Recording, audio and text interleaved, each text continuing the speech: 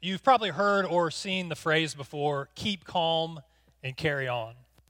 But what you may not know is where it originated. The phrase originated as a slogan in the spring before World War II. Anticipating dark days ahead, the British government designated a poster to hang in areas that were being targeted by German bombers. Around 2.5 million copies were printed, but not a single one of them were ever posted. Why? Well, officials had last-minute doubts about whether the content was too patronizing or obvious. They also couldn't settle on an appropriate time to hang the posters. Except for a select few, the posters were eventually destroyed. Fast forward 60 years to the year 2000, and one of the remaining posters was discovered by a bookseller who bought a box of old books, and inside one of the old books was one of these posters. Not realizing its rarity or its value, the owner of Barter Books in the English town of Alnwick put it up on the wall over the cash register. Pretty soon, customers were asking about where they could buy a similar poster. And the shop's owners, Stuart and Mary Manley, decided to print copies. Little did they know how fast Keep Calm and Carry On would spread. Keep Calm products have flooded the marketplace. The phrase has been plastered on every printable surface imaginable, from t-shirts to mugs to keychains to hats and posters, you name it. Keep calm and carry on. Keep calm and carry on is the lesson that the disciples learn in John chapter 6 when Jesus walks to them on water. In fact, because of the power, person, and presence of Jesus, we too can keep calm and carry on. At John chapter 6, we're going to begin reading in verse 14, and if you would, please stand for the reading of God's word.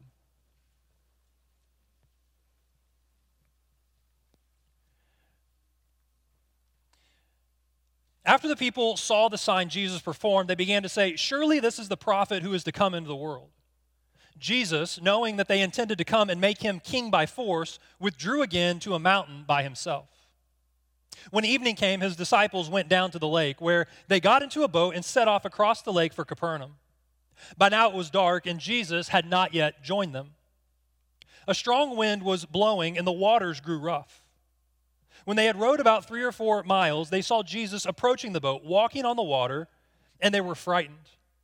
But he said to them, "It is I. Don't be afraid." Then they were willing to take him into the boat, and immediately the boat reached the shore where they were heading. May God bless the reading of his word. You may be seated.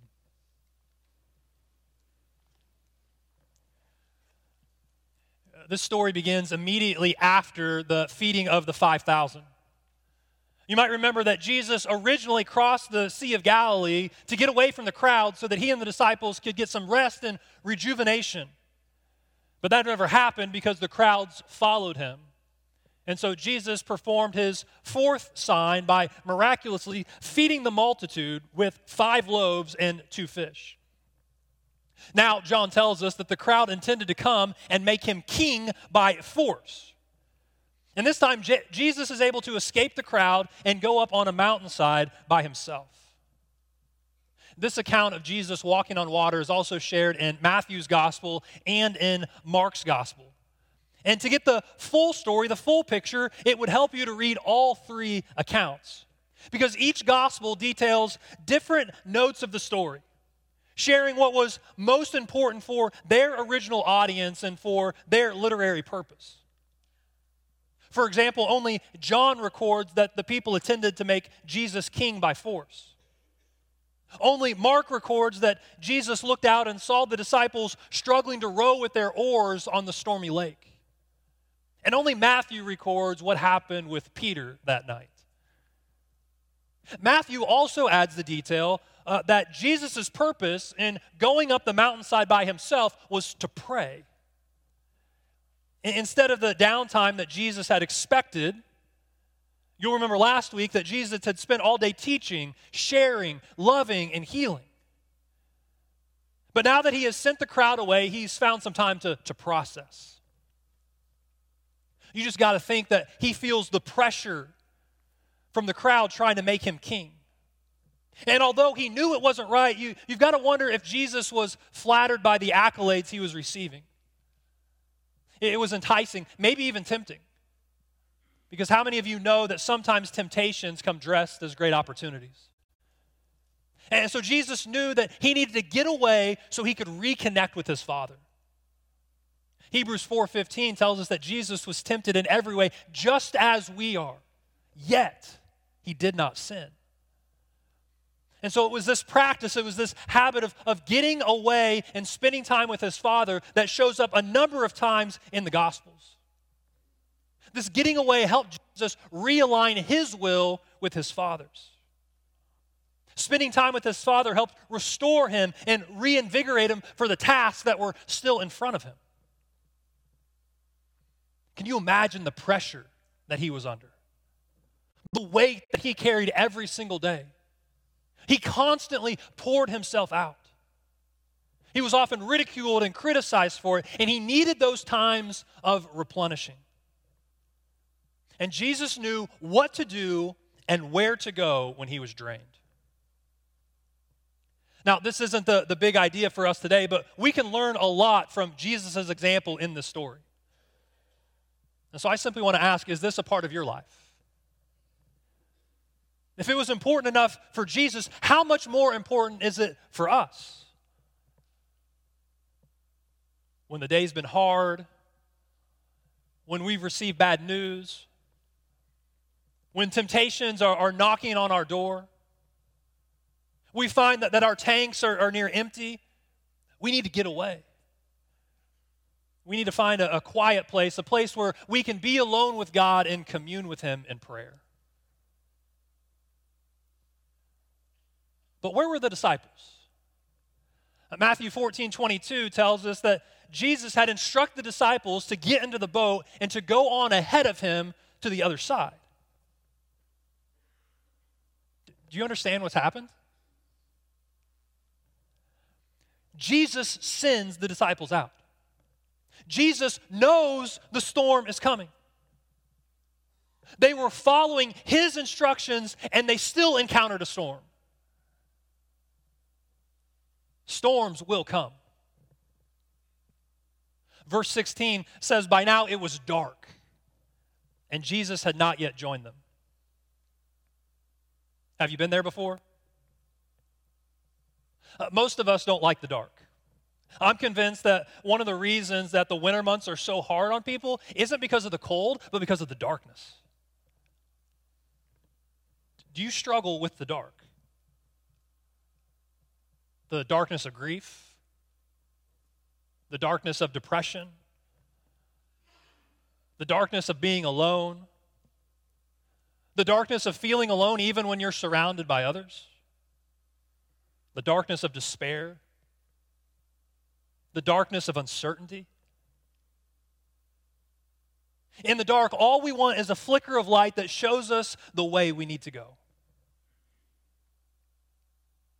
Have you experienced a time in your life where you had no sense of God's presence with you? A time where you called out or cried out and you got nothing back? I hope that you've had those times where you knew he was there, where you've felt his touch, you felt his presence, you knew that he was providing for you. But this isn't one of those. This is one of those times where you felt like God had sent you for a reason and for a purpose, but now it seems like you're all alone. And the darkness just seems to be too much. And if that wasn't bad enough, verse 18 says, a strong wind was blowing and the waters grew rough. Again, have you been there? It's not enough that the darkness has overtaken, but now let's add more to it. There's no money in the account and you get hit by a driver who doesn't have any insurance. Your teenager is rebelling and you find evidence of drugs in their room. Those nagging health problems lead to tests and then the doctor tells you those words that you never want to hear. cancer. Your marriage is struggling, and then you learn of your spouse's affair.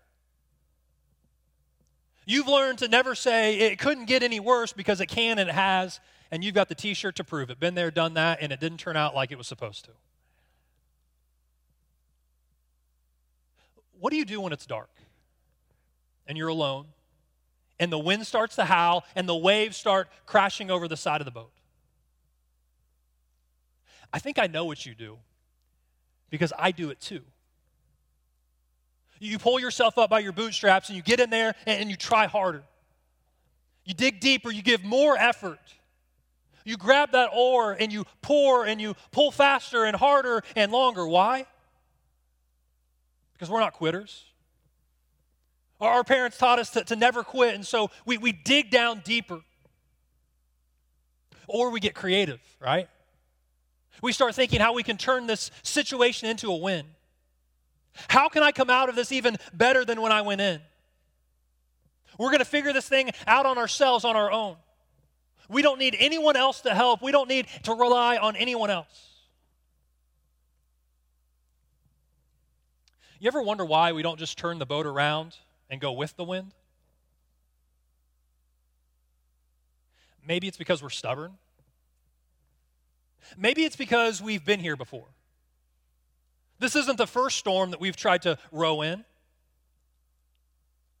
But mostly, it's because Jesus said to take the boat to the other side. I hope that you understand today that just because Jesus told you to do it doesn't mean that there won't be periods of darkness or strong winds or crashing waves. Sometimes doing what Jesus tells us to do will put us right in the middle of the storm. And unfortunately, we tend to believe, as a matter of fact, some will even preach that if we let Jesus lead our lives, then life will just always get better. The life will always be fine. If you turn everything over to Him, then life is just going to be perfect. Doesn't always happen, does it?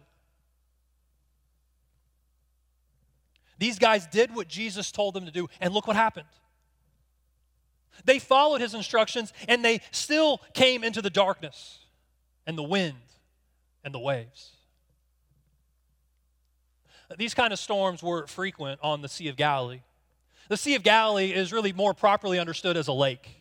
It's relatively small, about 13 miles long and about 7 miles wide at its widest point. But it's 150 feet deep, and the shoreline is 680 feet below sea level. But the surrounding geography makes it susceptible to sudden storms, oftentimes violent storms. To the north lies Mount Hermon in the Golan Heights. And winds sweeping across the land come up and over the mountains, creating a downdraft over the lake. You combine this with a thunderstorm that appears suddenly over the mountains, and the water stirs into violent 20-foot waves. The sea can be calm one minute and violent the next. So these men didn't set out in a storm, and they didn't expect one either. But a storm came anyway. We've said it before, you're either in a storm, coming into a storm, or heading out of a storm. Which one is it for you? But I think maybe the question that we wrestle with even more than that is, if God is good, then why does He allow storms in my life to begin with? You ever wondered that? It's hard to know exactly why certain things happen, but Scripture does share some reasons why storms come into our lives, and sometimes it's to strengthen our character. Character is like the foundations of a house. It's unseen yet essential. And God will build our character through the storms of life. In Romans chapter 5, verses 3 and 4, Paul says that suffering produces perseverance, perseverance character, and character hope. Sometimes God allows storms to grow us spiritually. Because storms force us to rely on God's strength rather than our own. And so we learn to endure, persevere, and submit to God so that He can make us more like Christ. In 1 Peter chapter 1, verses 6 and 7, says, there is wonderful joy ahead, even though you must endure many trials for a while. These trials will show that your faith is genuine. That these trials, these storms have a growing potential, a refining potential in our lives. And sometimes God allows storms because it's in those storms that he reveals himself to us. In the book of Job, Job is a righteous man who endures unimaginable suffering. Everything that he loves, everything that he's worked for is all taken away from him. But he never curses God. In fact, at the end of Job, in Job chapter 42, verse 5, he's speaking to God, his creator, and he says, my ears had heard of you, but now my eyes have seen you. It was through his suffering that he was able to see who God really is. And what Job realizes is storms have a way of recalibrating our perspective of God and the way that he works.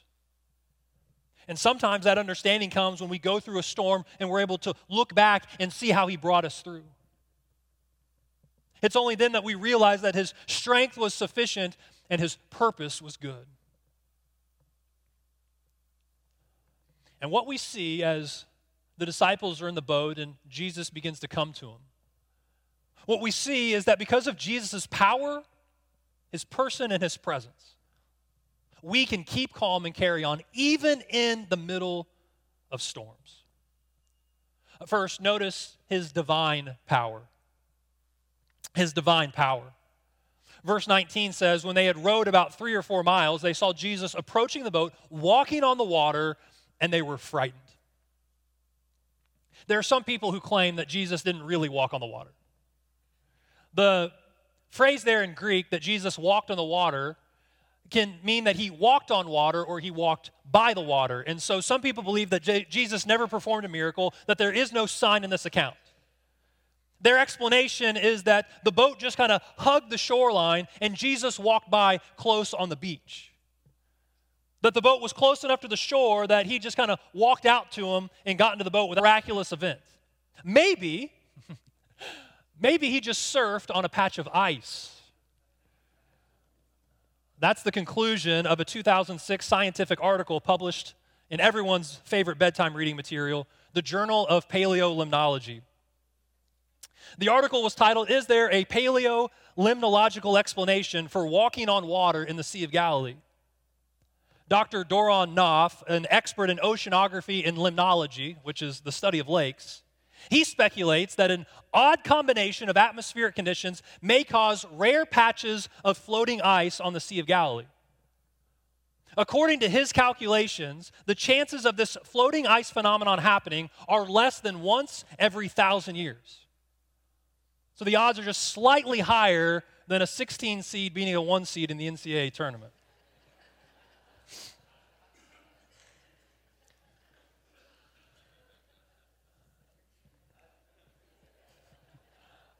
But those odds did not deter him from questioning whether Jesus walked on water. So perhaps Jesus just surfed on a patch of floating ice. To be sure, I don't know which one would be more amazing. Surfing on a piece of ice across the Sea of Galilee would take miraculous balance. And if those patches of ice only appear once every 1,000 years, then it would be miraculous timing too. I'd love to see that high-def, slow-motion instant replay of Jesus walking on water or surfing on a patch of ice across the sea. But Dr. Knopf's theory may reveal more about the human psyche than the circumstances behind Jesus' miracle. We have a natural tendency to explain away what we cannot explain. And that's why most of us miss the miracle. Now, these wild theories deserve no serious consideration for at least a few reasons. One, if Jesus was simply walking on the shore, then how do you explain why the disciples were frightened and terrified? It only makes sense if Jesus came to them in the middle of the lake. Two, if this wasn't a miracle, then there's no good reason for John to include this in his gospel. We've already established that John organizes his gospel around these 7 signs of Jesus. So if this isn't a sign, if this no way reveals who God is, which are the purpose of these signs, then why does John take up ink and parchment to include a detail of the disciples crossing the Sea of Galilee, something that they would constantly do? Number 3, John says that they were headed across the lake and that they had rowed for several miles. It only makes sense that they are in the middle of the lake. And whereas the Greek in John's account can mean by the water or on the water, the language used in Matthew's account and Mark's account leave no ambiguity. That Jesus walked on the water. This is a sign, a miracle, that Jesus is displaying that he possesses the power of God. He has power over nature. In John chapter 2, he displayed this power by turning water into wine. Now he stands on the water. For years, there was a late-night talk show that you guys probably watched, David Letterman. And there was a segment that he had called Will It Float? The concept was simple. You take a random item, such as a brick of Velveeta cheese or a cantaloupe, and you guess whether or not this item will float. And so the way it would work is Dave and Paul would make their guesses, and then they would drop it into a pool of water, and they would see whether or not this item would float. They featured this segment 195 times, and David Letterman correctly guessed whether or not it floated 124 times, or 64% of the time, he got it right. How do you think you would do? All right, let's try this. A half gallon of ice cream, sink or float? Floats. Yep. A fully packed suitcase, sink or float? Floats. A George Foreman grill, sink or float? Yeah, sinks. A 32-ounce jar of mayonnaise, sink or float? Sinks. A roll of duct tape, sink or float? Sinks. All right, an 8-pound bowling ball, sink or float? Floats. So what about a first century Jewish male? In his book, The Grave Robber, Mark Batterson writes that if a person could sprint at 67 miles per hour, they could run across the surface of water without sinking. In case you're wondering how fast that would be, the fastest recorded speed by a human is Jamaican sprinter Usain Bolt, who topped out at just under 28 miles per hour. So if Usain Bolt can't do it, I think there's little chance that you or I could do it either. Humans can't walk on water. It's impossible. But God can. No matter how much we would like to fly or walk on water or you name it, we can't suspend the laws of nature. But God can, because He's the one who created those laws. If He has the power to create those laws, then He has the power to suspend those laws if He chooses. So Jesus walks to them, and verse 19 continues and says, and they were frightened. For the disciples, it has been a long, full day. They are tired. They're a long way away from land in the middle of the lake. It's now the early hours of the morning. There's a heavy storm. There's a howling wind, huge waves. And then, to their amazement, it appears that someone is coming towards them, walking on the water. Is it any surprise that they are frightened and terrified? You would be too. Listen, don't confuse God's delays with God's denials. Jesus appeared in the storm when the time was right, not necessarily when the disciples wanted Him to. We live in a day and age where we want everything to happen right here, right now. We live in an instant age of microwaves and drive-thrus and fast food. We communicate directly through instant messages. We have information on the tips of our fingers in an instant thanks to Siri and Alexis and Google. We have instant or same-day delivery through Amazon. Everything today seems faster and quicker than ever before. But remember this, God is never in a hurry. The storms of life never take God by surprise like they so often surprise us. And in response to our storms, sometimes God makes us wait. But remember, God is seldom early, but he's always on time. In Psalm 40, verse 1, the psalmist says, I waited patiently for the Lord. The psalmist knows that help is available to him, but it wasn't automatic. He had to learn and wait, and when the time was right, the solution came. He continues in verse 2, he lifted me out of the slimy pit, out of the mud and mire. He set my feet on a rock and gave me a firm place to stand. God is seldom early, but he's always on time. Not only does Jesus possess divine power, but secondly, I want you to notice that he identifies as the divine person. Jesus senses their fear, and he immediately calls out to them in verse 20, it is I. Don't be afraid. We probably would have called out, hey guys, it's me. In Greek, it's the words ego eimi. Literally, Jesus says, I am. Does that sound familiar? I am. In the Old Testament, God spoke to Moses through a burning bush. He told him to go back to Egypt and to take his people out of that land. And Moses responds to God and asks, well, who should I say sent me? And do you remember how God responds? He says, tell them, I am sent you. I am. The Greek is the same, ego eimi. It was a statement of deity. It was a statement of self-existence. A statement that God used for himself a number of times, and one that Jesus repeats on multiple occasions in John's gospel.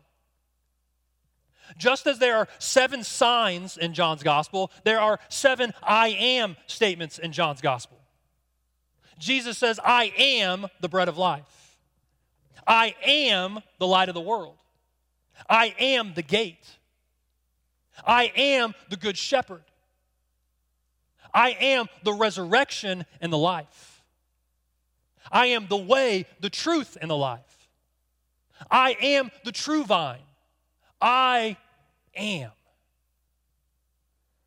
Jesus shows the disciples his divine power by doing something that they had never seen done before, something that only God can do. And then he announces to the disciples who he is. I am. And every time that Jesus uses these words, he's declaring himself to be God. And this isn't like in English where we casually use the words I am. In Greek, there were other ways that he could use I am without using the divine declarative. But Jesus' answer is always a definitive, ego eimi, I am. So he says, it's me. I am. Don't be afraid. God himself is here and he has everything under his control. Don't be afraid. He is the divine person. The imagery, the language, and action in this story all echo the descriptions of God that we find in the Old Testament. In Job chapter 9, verse 8, God is described as he alone stretches out the heavens and treads on the waves of the sea.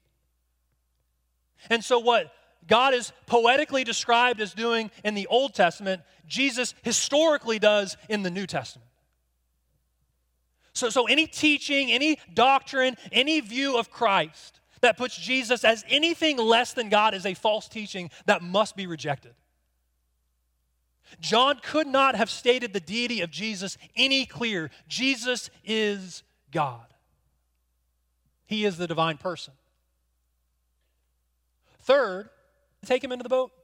Willing? Really? It almost seems like they paused for a moment before deciding to let him in. The New Living Translation says, then they were eager to let him in the boat. The ESV says, then they were glad to take him into the boat. The NRSV says, then they wanted to take him into the boat. Those translations better capture the disciples' response. Jesus, we need you in our boat. We don't want to go anywhere without you. We long for your presence. And so today I simply want to ask, are you willing to let Jesus in the boat, or are you eager to let him in the boat? Are you more like the bumper sticker that says, Jesus is my co-pilot? Or would you prefer to sing Jesus Take the Wheel? Why don't most people want Jesus in the boat?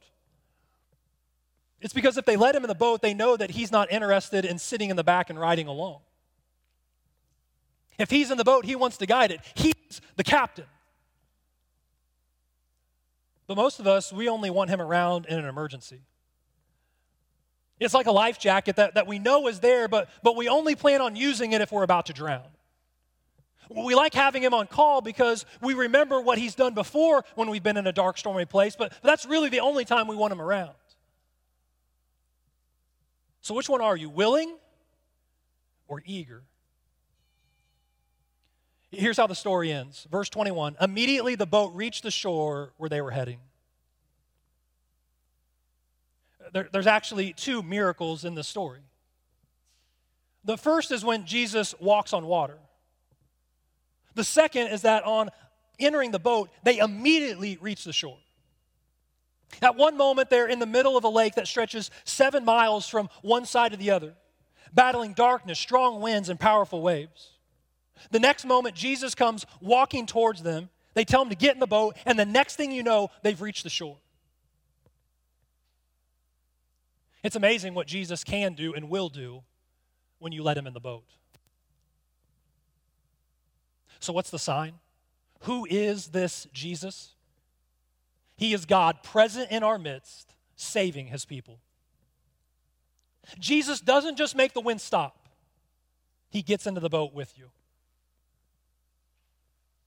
And so today, as we close, I just simply want to ask, have you invited Jesus into your boat? And if you have, is he your co-pilot or is he your captain? Because with Jesus in your boat, leading your life, you have no reason to fear. You can keep calm and carry on. Let's pray together.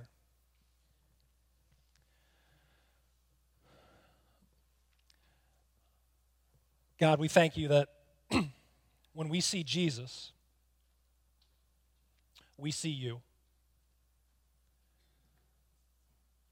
We thank you that Jesus is powerful enough to walk on water, that he identifies himself as the self-existent one, and that this Savior that came to earth is so powerful, yet he gives us his presence. That God, you are with us. And that's what Jesus promised the disciples. He says, it's better if I go, because if I go, then I'll send another one, a helper to come. And God, I thank you for the presence of your Holy Spirit in our lives. So God, I pray that we would know that because you are with us, we have nothing to fear. That throughout the storms of life, we're able to keep calm because we know who you are. We know what you've done, and we know that you are with us. And if there's anyone here today who does not have Jesus in their boat, I pray that they wouldn't leave without letting Jesus be the captain of their life, their Savior, their Lord, their Messiah. All praise, all glory, all honor goes to him. In Jesus' name we pray. Amen.